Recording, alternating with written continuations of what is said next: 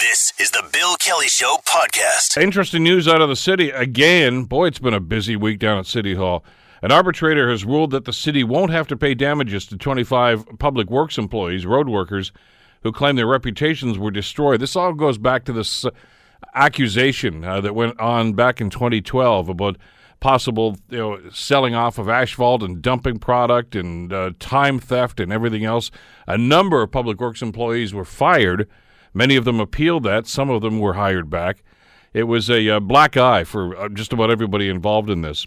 So joining us to talk about that and also to do a wrap-up on 2017 and local politics, former Hamilton Mayor, now lobbyist at the City of Hamilton here, Larry Deaney. How are you doing today, Larry? Hey, how are you, Bill? Buon Natale. Grazie. Buon Natale. It's getting down to it, starting to look a lot like Christmas, but this is the time of year where we start looking back and say, well, let's evaluate just what went on at City Hall, and we're going to do that in a couple of minutes, but I'd be interested to get your read on this arbitrator's report and the implications of this. You've seen the story. Yes, I have, and I remember the story well, and like everybody else was shocked at so many people being fired, and the damning report at the time when the report was done, that there was a culture of low expectations in the department that perhaps was more damaging than anything else that might have happened.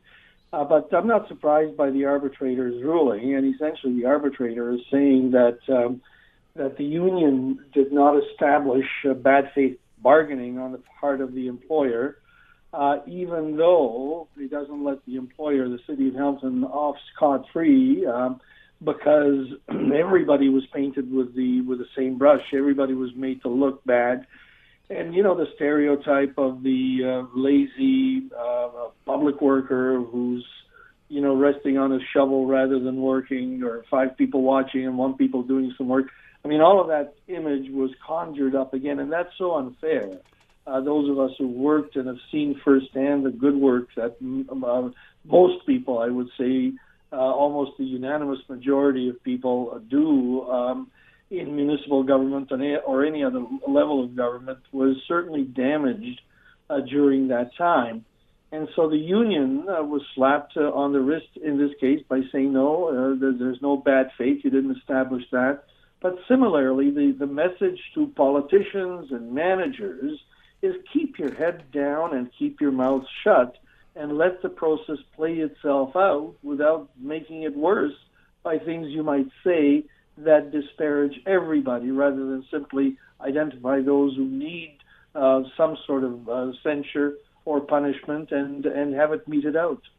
I'm confused by some of the things in the arbitrator's report and some of the conclusions that are included in here by Mr. Slotnick. Lawrence Slotnick was the arbitrator here.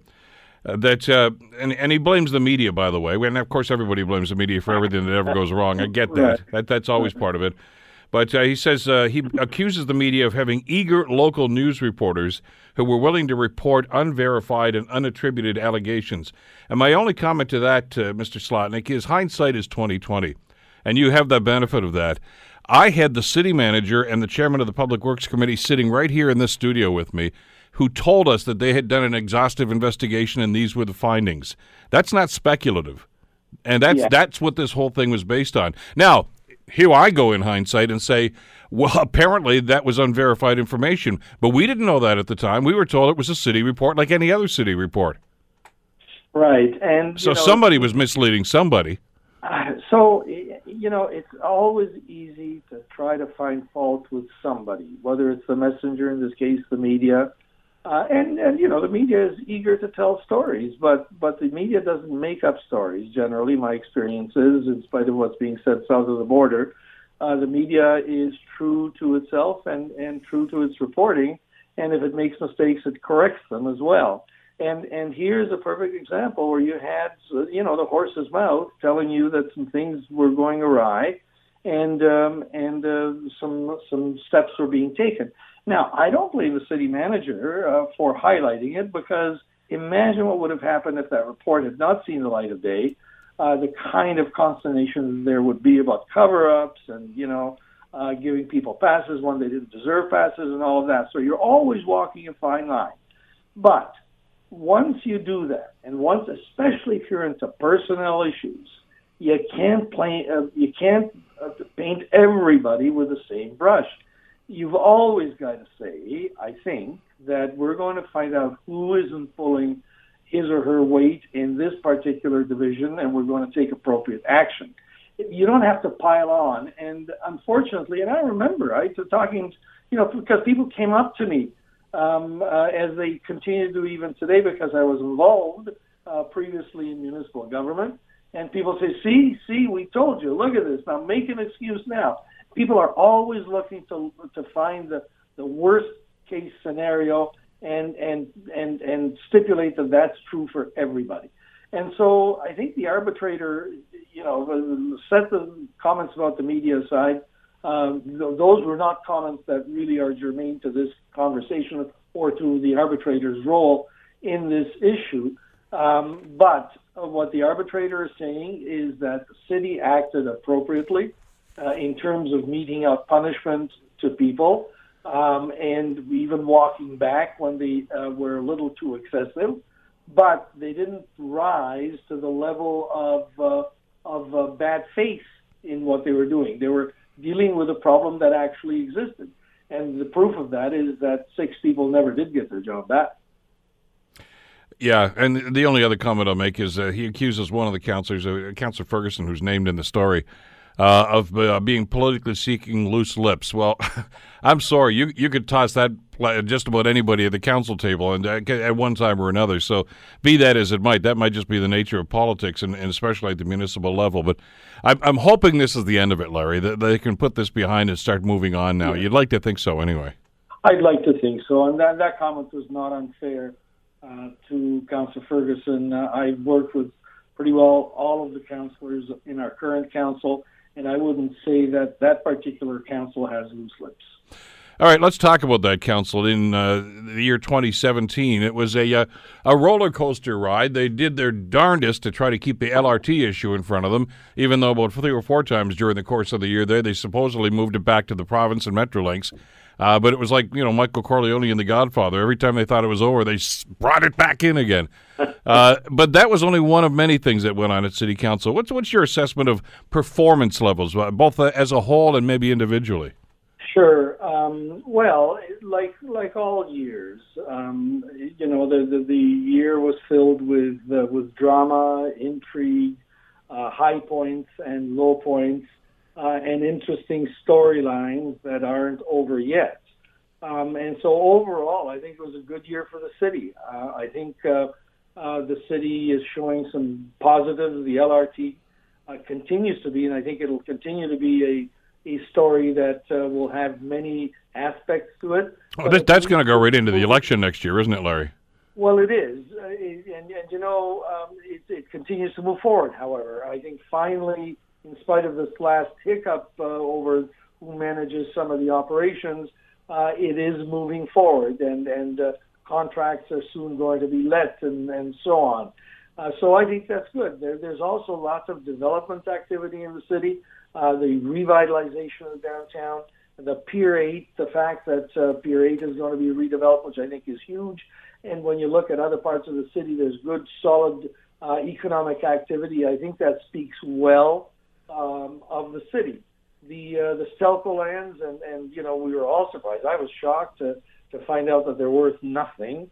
I mean, we all knew that they were toxic and had to have lots of cleanup, but for the assessed value to go down from 100,000 plus to almost zero, $100 an acre, was shocking. But those lands have lots of potential as well. So lots of positives. But there were also some low points, I think. And, as a council, in terms of moving the city forward, I think that there were some good strides that were made. The negatives, I say, are all the personal sort of fights and arguments that have taken on a particularly nasty tone in some cases. I mean, politics is always about thrust and parry, and it's not for the faint of heart, especially in Hamilton. And you and I both probably have scars to show for that. Oh yeah. But that's part of the excitement. However, think about it. As the Police Services Board, we have now Councillor Ferguson, who's the chair of the board, being chastised and complained about by Councillor Green because of some comments he made. And I don't know how much there is to that story, but they seem to me to be relatively innocuous comments, and yet they're part of an investigation that's going to happen.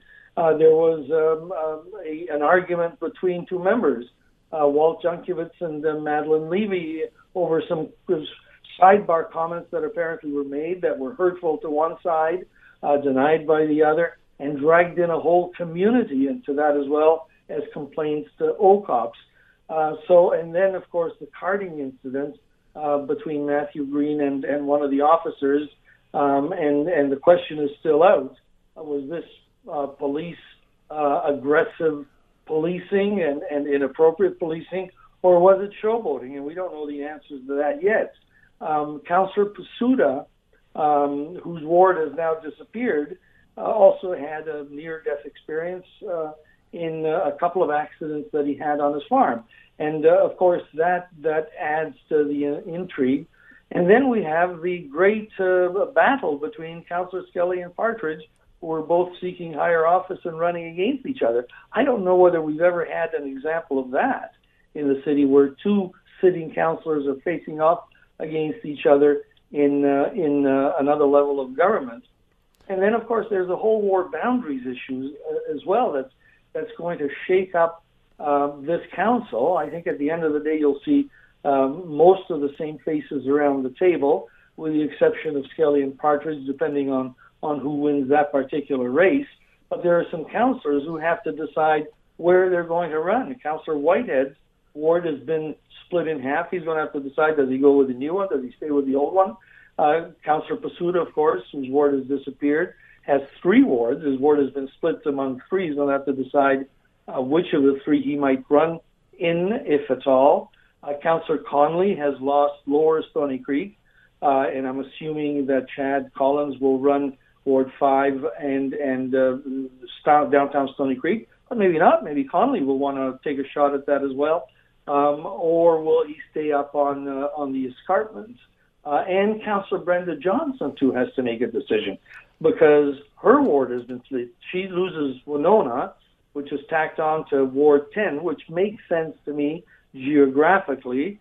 But Councillor Johnson will now have to decide whether she runs against Councillor Pearson, because she lives in the Winona area, or does she run where she has some strength up in the Glanbrook-Binbrook area as well. So I think it's going to be interesting and exciting to see how things shake up over the next number of months. Well, and it does set the scene, doesn't it, for 2018 politically, with an election coming up, and we know that usually brings out the silliness in the politics and the campaigning that goes on.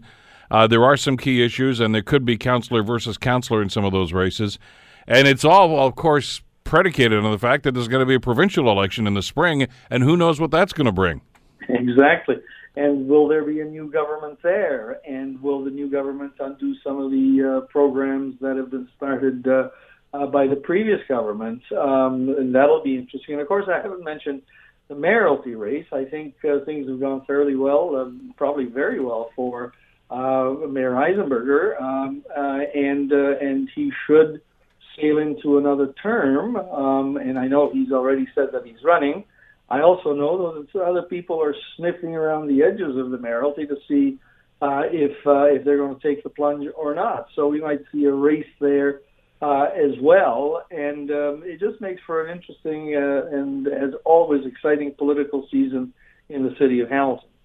Well, it gets curiouser and curiouser, and it's going to be a fabulous 2018. Larry, thanks as always, and thank you for the input right through the course of the year today on a lot of rather controversial issues. Great talking with you once again, and once again, best of the season. Merry Christmas to you and all yours. Well, thank you, Bill, and the same to you and all of your listeners. Okay, we'll talk again in the new year. Former Hamilton Mayor Larry Diani.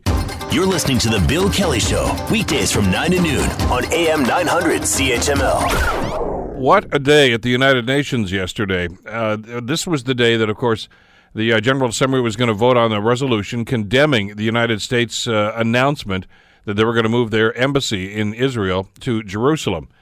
And, well, there was a vote on that, and some folks spoke, but, I mean, the first act of this drama was when the United States ambassador to the United Nations, Nikki Haley, addressed the assembly, and in part, this is what she had to say. The United States will remember this day in which it was singled out for attack in the General Assembly for the very act of exercising our right as a sovereign nation.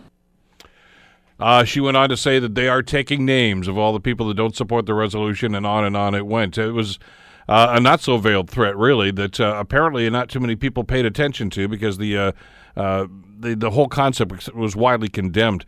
Joining us to talk about the theater involved in this and the implications, Laura Babcock, president of Power Group, as she joins us here on the Bill Kelly Show on CHML. Laura, how are you doing today?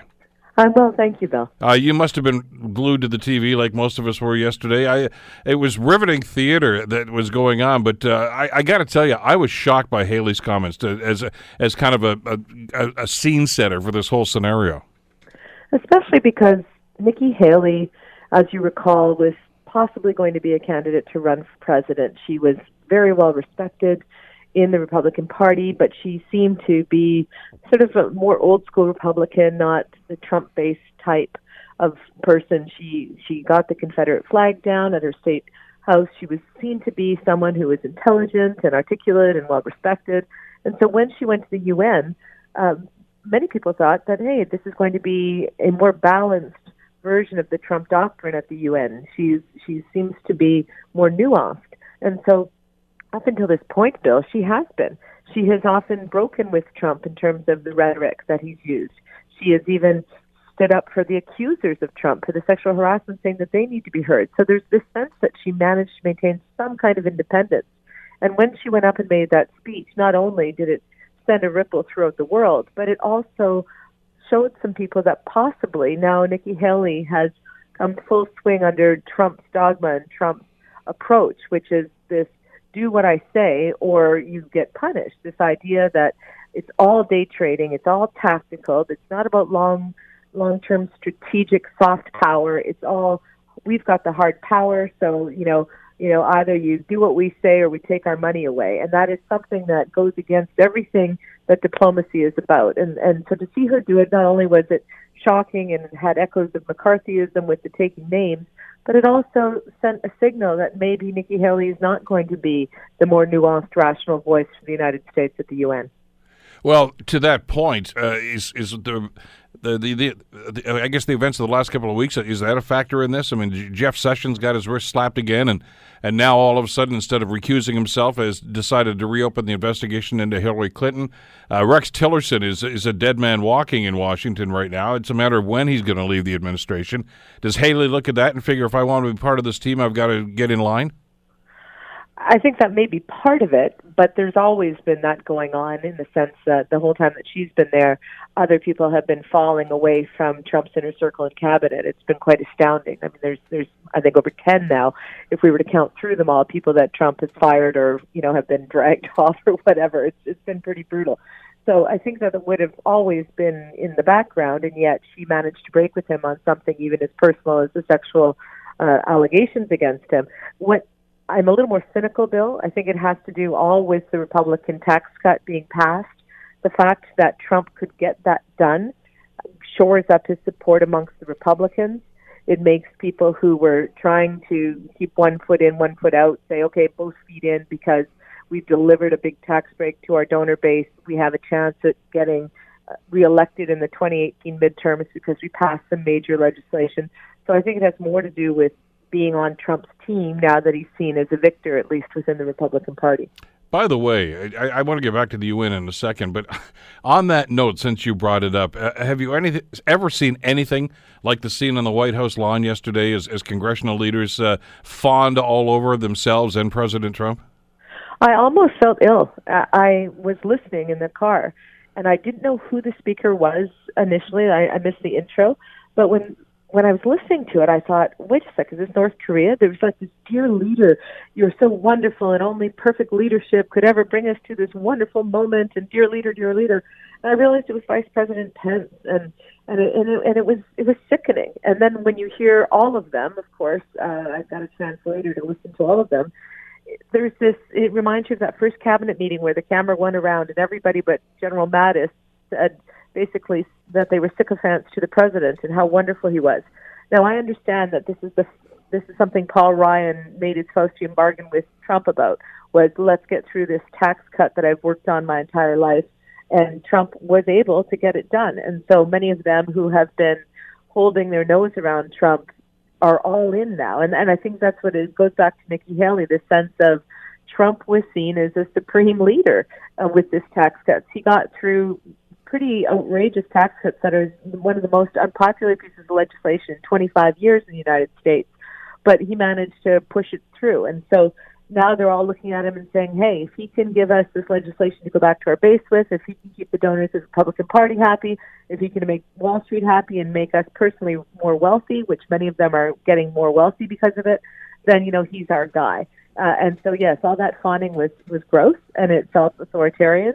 And we're seeing with this tone at the UN the kind of voice that a grumpy autocrat would use, not a leader of the free world.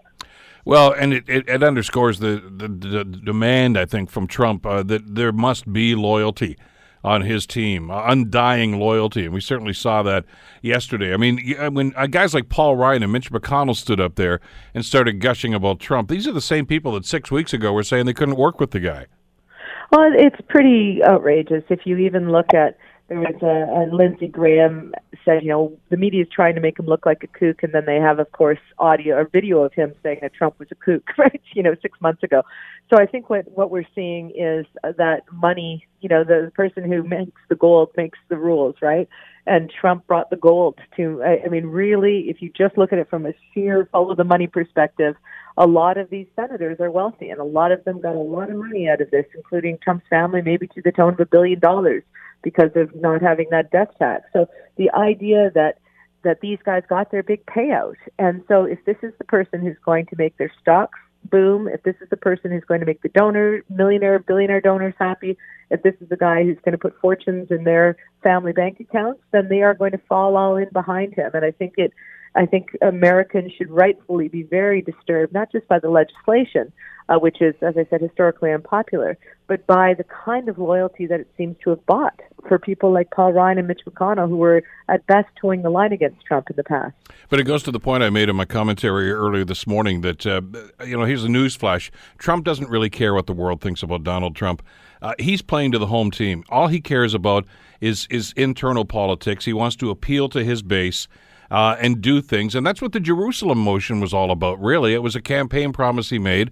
I'm sure there are people in the Beltway that said to the administration, you understand what the implications are going to be. You understand this is going to be condemned. And it was, damn the torpedoes, full speed ahead. They don't care. Yeah, I think it's interesting what he cares about and what he doesn't care about. I agree with you. I think he cares about power and about the domestic politic, and certainly the evangelical base. This is something, I grew up in an evangelical home, and very much evangelicals are fully supportive of Israel because of end-time prophecies, right? So this is more important to them than most people even realize. And so this was probably part of a bargain. They would support Trump through all of his outrageous immoral behavior because he was going to help them on Israel. He was going to get Gorsuch on the Supreme Court. So these are these kind of bargains that we're watching, and we can watch them quite cynically. And so for Trump to do that, it ignited, of course, protests across the Middle East. It outraged the world. It doesn't seem to be conducive to any kind of peace. And in fact, America lost their standing as being an arbiter of potential peace in the Middle East. So there are dire consequences to it in terms of global long-term strategic diplomacy, but he doesn't care about the long term. I think he cares a little bit about how the world thinks about him because he doesn't want to go to Great Britain, apparently, unless they're going to treat him with respect, because there is, of course, threats of mass moonings that people in Great Britain would moon his motorcade. So, I mean, I think he does care about his image in that regard, but he doesn't care about long-term diplomacy or stability. He cares about America having the power he grew up with way back after the Cold War, and he has an image of America, even when he talked about, taking back environmental protections and talked about the fact that we were going to have a deregulated society like the 1960s. He seems to have this image of America war where everything was prosperous and all powerful, and he's trying to get America back to it. But of course, the world is more complex now, and to see so many nations around the world rebuke the United States at the UN, I thought sent a powerful message that, you know, the America as the sole power isn't going to be the structure of the future if they keep this up. Well, and we've talked about diminishing influence in the world stage, and I think yesterday's vote was an example of that.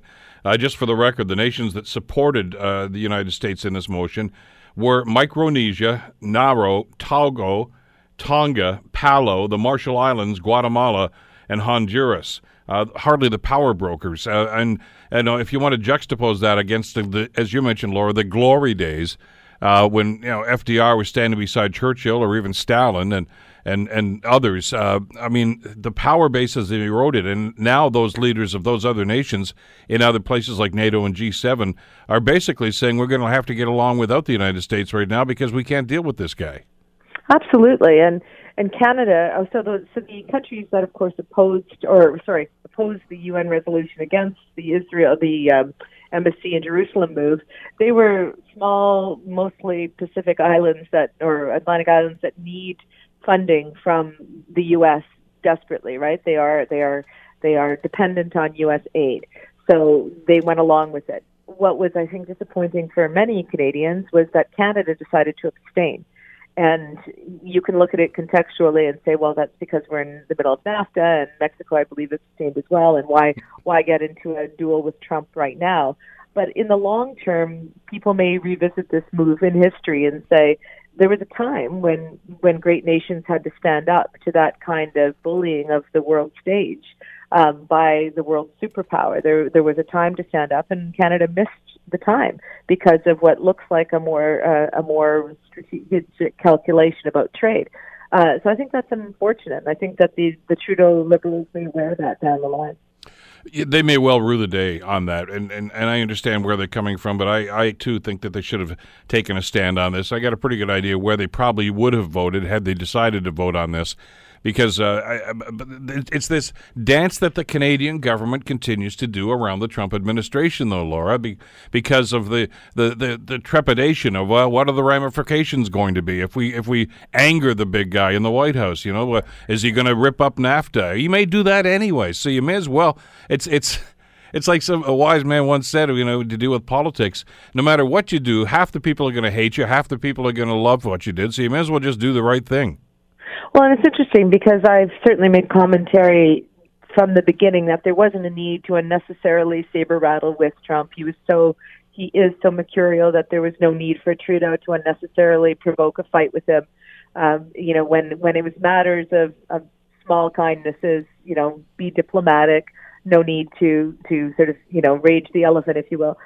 When it comes to something where there are, more important considerations on the table, like peace, like human rights, other issues around the essence of democracy, the meaning of truth, and all of these other important pillars of our modern society and of our free societies, when Trump is threatening those, whether it's through this kind of bullying at the UN or who knows what else he might come up with, there are moments when great leaders have to stand up and be counted. And so I think that Canada misread this moment yesterday. I heard a commentary this morning, which I thought was brilliant, which is that Trump is going to be a consequential president, but he won't be a great one.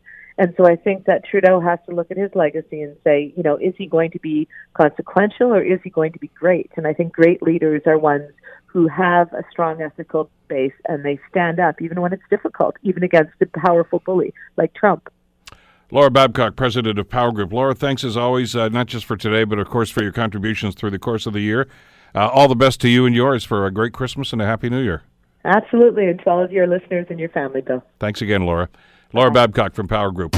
You're listening to The Bill Kelly Show, weekdays from 9 to noon on AM 900 CHML. Well, this week, news broke about a bread price fixing scandal that has rocked the food industry, or has it really so much? And this, of course, is a story that we actually floated a couple of months ago. The speculation was rampant that grocery stores right around the area here and right across the country were fixing the price of bread.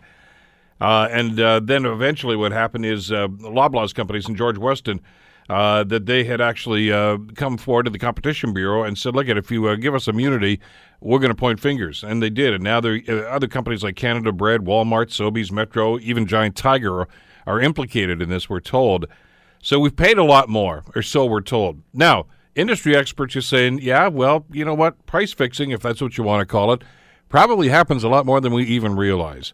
Joining us to talk about this is Ian Lee from the Sprott School of Business at Carleton University in Ottawa. Ian, thank you for the time. It's good to have you with us today. It's my pleasure, Bill. Listen, let's get into this concept of price fixing first. It's an ugly phrase that conjures up ideas of backroom deals and indifference to consumers and just let's raise profit margins, etc. But setting prices, whatever phrase you want to use here in situations, is it a common practice? No, I don't think so at all. I think that this appeals to people that have watched too many Hollywood movies, and I'm being very, very blunt and very, very serious. And just remind you and your listeners, I don't consult to anybody on the planet Earth. I have no financial involvement. I have no investments. I don't consult to anybody directly or indirectly. My salary comes from Carleton. I did work in banking for 10 years in the 70s and 80s where I dealt with lots and lots and lots of corporations. And it's one of those things, it's an enduring image and myth that comes in Hollywood movies of businesses conspiring to take the public to the cleaners. And I'm not naive. Of course, there's bad people in this world. There's people that commit murders. That doesn't mean all people are murderers, and so on and so forth. I do believe that if you go back in time in the 1800s, the robber barons, when laws were vastly more lax and the technologies of investigation were very primitive, that there was a lot more wrongdoing and kickbacks and bribery and price fixing in that period. In our lifetime, our world that we live in today, 21st century, where the media is pervasive, where there is social media capturing and watching and analyzing everybody doing everything. The way I like to put it, checkers checking checkers checking checkers. Academics checking every move and twitch of a corporation, NGOs, nonprofits analyzing them, government agencies, parliamentarians, the media, and so forth. I think it's practically impossible. That's just on that side of the equation. On the other side of the equation that I'm even more familiar with, the complexity of business. You know, people have this image that appeal, that the conspiracy theory of business appeals to them, that business is this really, there's this one big brain at the top, sort of like in The Wizard of Oz, you know, the guy behind the curtain and he's controlling everything. Yeah. It doesn't exist. So sorry for people. The business world is vastly more complex than that. I worked in a bank. Each bank has 40, 50, 1,000 employees, and the idea that one person can sit there and fix the price of all the mortgage interest rates is just so preposterously ludicrous and idiotic. It shows an incredible ignorance about the lack of understanding of how big businesses work. I'm not suggesting that people don't cheat. Of course people cheat all the time. People break the law. I speed sometimes. I park illegally regularly, and I get parking tickets.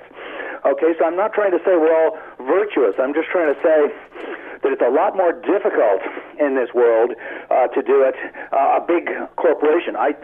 Paradoxically, and no offense to small businesses listening, I think it's a lot easier for a small business to get away with wrongdoing because they fly underneath the radar screen. If you're a company with 5 employees, you just simply don't get the same scrutiny as you do if you're Loblaws or if you're Shell Oil or Exxon or the Bank of Montreal. So, and I'm not saying all small businesses are corrupt. I'm not saying that. I'm just saying to the extent that there's wrongdoing, I think it's easier for a small business than it is for a big business to do it. Now, let's just turn to the Loblaws bill for a moment because it's something that nobody has picked up on. Loblaws, they turned themselves in. Full kudos. Some of their employees were trying to apparently fix the prices. So Loblaws turned them in to the authorities, to the competition authorities, Bureau in Ottawa. First and foremost, that suggests it wasn't being organized at the top. That doesn't excuse it, but it sounds like it was something going on in a particular product line of the company down in the mid-level.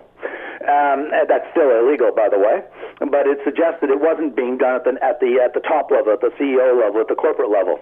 The second point is, they said Everybody was doing it in the industry.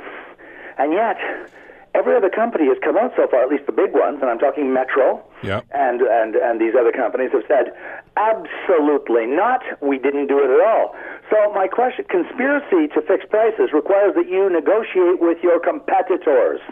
But the competitors are flat out denying that they cooperated, that they worked with Loblaws to fix prices. In fact, they're cooperating, providing all their files to the Competition Bureau. That doesn't sound like somebody who was engaged in cheating to fix prices. So how can you have price fixing if you weren't fixing the price with any of your competitors? It's just a rather, it's a very interesting question. How can you conspire to fix prices if you weren't conspiring with any of your competitors? Just a question. Well, and I don't know the answer to that. And at the first blush is, well, they're saying they didn't conspire because that's their word at this stage. I don't know that anybody's proven accusations or anything. But look at the numbers here, Ian. And this is part of the story I'm sure you saw too. The Consumer Price Index for bread, rolls, buns rose 96% between 2001 and 2015. The CPI for all other food was 45%. That's almost double what it was for most other groceries. Is that a smoking gun? I think it's a signal. It's something that should be investigated. I don't want anyone to think that I'm saying shut down this investigation. Absolutely not. That's exactly why we have the Competition Bureau, A, to investigate where there is apparent red signals of wrongdoing, and secondly, to ensure confidence amongst consumers and policymakers and so forth in the business community. So I want this investigation to go forward. I want it to be absolutely as aggressive as all get out. So I'm not suggesting don't go forward. I'm saying go forward with a hammer. Go forward and subpoena every document in sight that you think is relevant. And I think what it will show at the end of the day is that there wasn't a conspiracy to fix prices. That isn't to say that there weren't people there that wanted to fix prices. They may produce evidence of people saying, gee whiz, I really wish we could. But I just think the markets are so complex today, and there's so many variables going into it, and a lot of these commodities are publicly traded, such as wheat. Well, if it's publicly traded on an exchange, you can't fix it. It's like the price of oil. You can't fix the price of oil when it's an international price called West Texas Intermediate, or it's called Brent, or it's called West Intermediate Crude or something. I mean, there's different in many commodity markets, including agricultural products. These are commodities with a publicly known price you can look up on the Chicago commodity market at any moment in time. So that makes it, I think, that and the fact that I've already said the vigilant media and suppliers and competitors and NGOs and professors who are willing to squeal and blow the whistle on you the moment they think that there's something going wrong makes it almost impossible, I think, to successfully fix prices. I didn't say there aren't people out there who want to. I'm sure they do want to, but that's not the question. The question is, did you conspire to, I think it says, to successfully fix prices? In other words, did you meet in some way, shape, or form and actually take steps to fix the price? And I'm very skeptical. There could have been, to answer your question, why did the price go up? Prices go up and down in millions and millions and millions of markets, literally. And there's drivers in every one of those markets, whether we're talking specialty steel or sorghum seed or hops or you name it. And all I could say is you would have to go and, we do this in my class, in the strategy class. We go and study different product markets to look at what are the supply-demand drivers. Are there shortages in that market? Are there lots of competitors in that market? What's government policy doing in that market? And so on, because every market is unique. And I understand, especially in the grocery business, the price, the profit margins are pretty small, and if the price is already set for wheat, you don't have a whole lot of wiggle room. I understand that, but to have it double what most other groceries are it raises a few eyebrows. But let me ask you something else. And as I said, I hope that they subpoena every relevant scrap of paper and every conversation, and of course, if there was, well, throw the book at them. Absolutely. What about, and that's at the macro level, but at the micro level, and you've heard this argument many times, you used the reference about the oil industry, Ian. And you know, when I go and get my gas later on today, I'm going to go to an intersection, and there's going to be 3 or 4 gas stations around that intersection, and I'm going to look at it and I'm going to say, how come they all have the same price? They're all 4 different companies. Hey, there's something going on here. Somebody's talking to somebody. I've heard this argument so many times it's not funny. I'll give you the exact parallel. Yeah. Why is it that the banks all charge the same interest rates, basically? And they do. I can tell you, I was a mortgage manager, for almost 10 years. I lent millions and millions of dollars. This was in the late 70s and early 80s. And Canada Trust, which had not been yet bought by TD at that time, were famous. They called them loan sales, and they would run big full-page ads in the Globe and Mail. Oh, yeah, I remember that. Loan sales. And I used to get furious because guess what? When they had these loan sales, 25% off the mortgage interest rate if you come to Canada Trust. My customers would phone me up to pay me out, and of course I'm evaluated on how many customers I've got on my books and how many I keep on my books. So I would get inundated with customers phoning me up to get the payout balance to pay me out because they were going off to TD. In other words, what I'm trying to say is, because the price is so visible, it's a very common product, mortgages and gasoline, because there's a gas station on just about every corner. Now, if you everybody out there in Radioland, you come up to an intersection and you're running low on gas and you see 4 gas stations on 4 corners, and 2 of them are 5 cents lower and 2 of them are 5 cents or 10 cents higher. Which one are you going to drive into? Well, every one of you know the answer. You're going to drive into the one that's 5 or 10 cents lower. So guess what?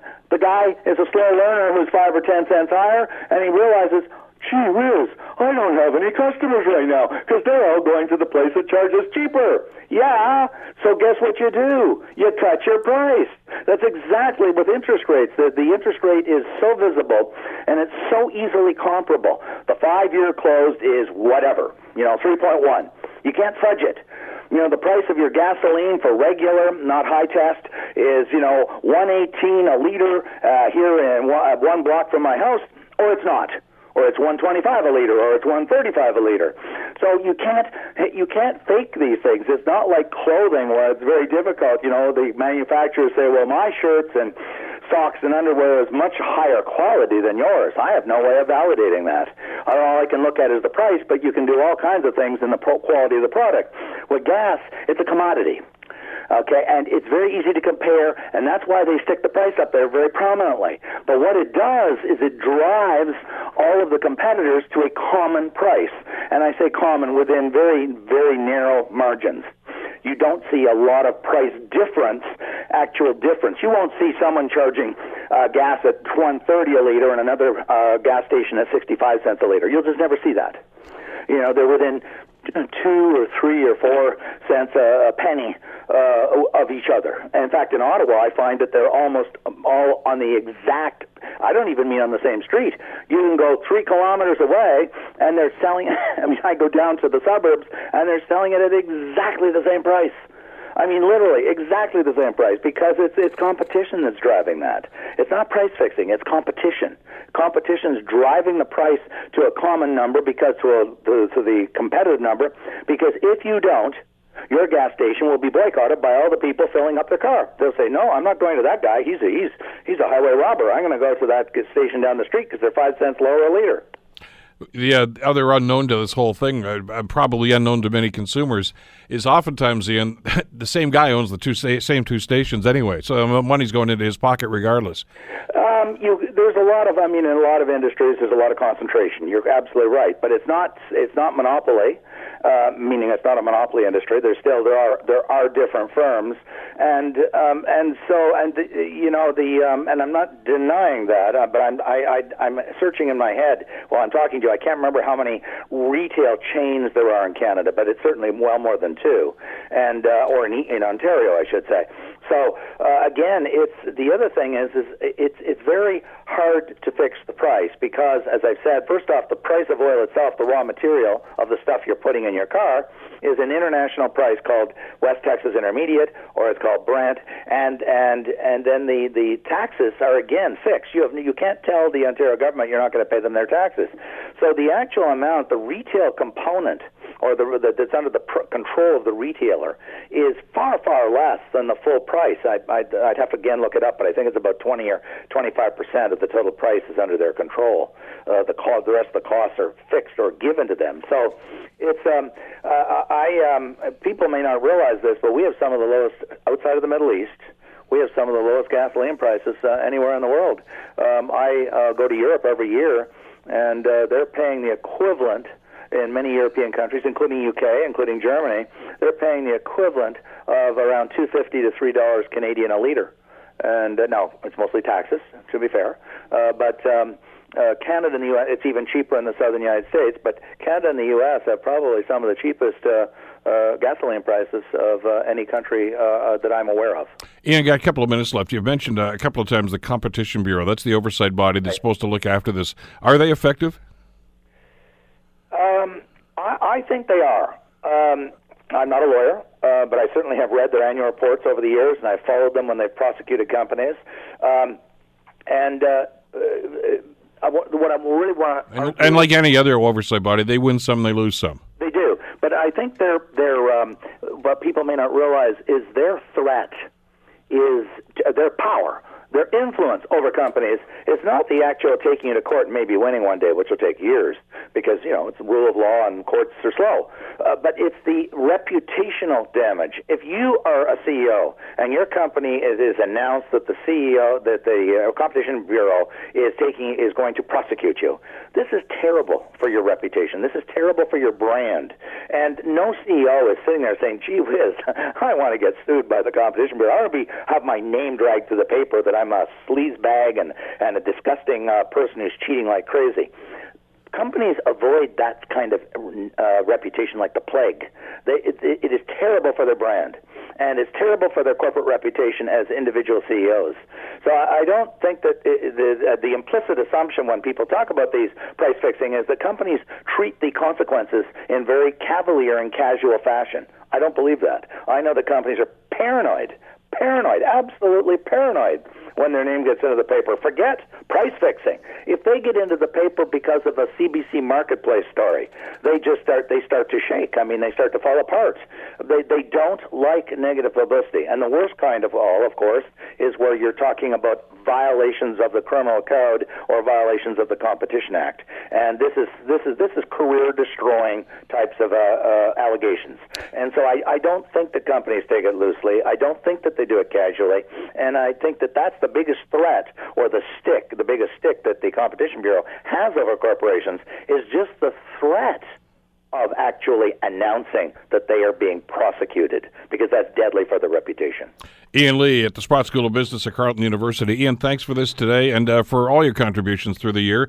All the best. Merry Christmas. Happy New Year. We'll talk soon. My pleasure, Bill, and the same to you. Have Merry Christmas to you and your family. Thanks once again. The Bill Kelly Show, weekdays from 9 to noon on AM 900 CHML.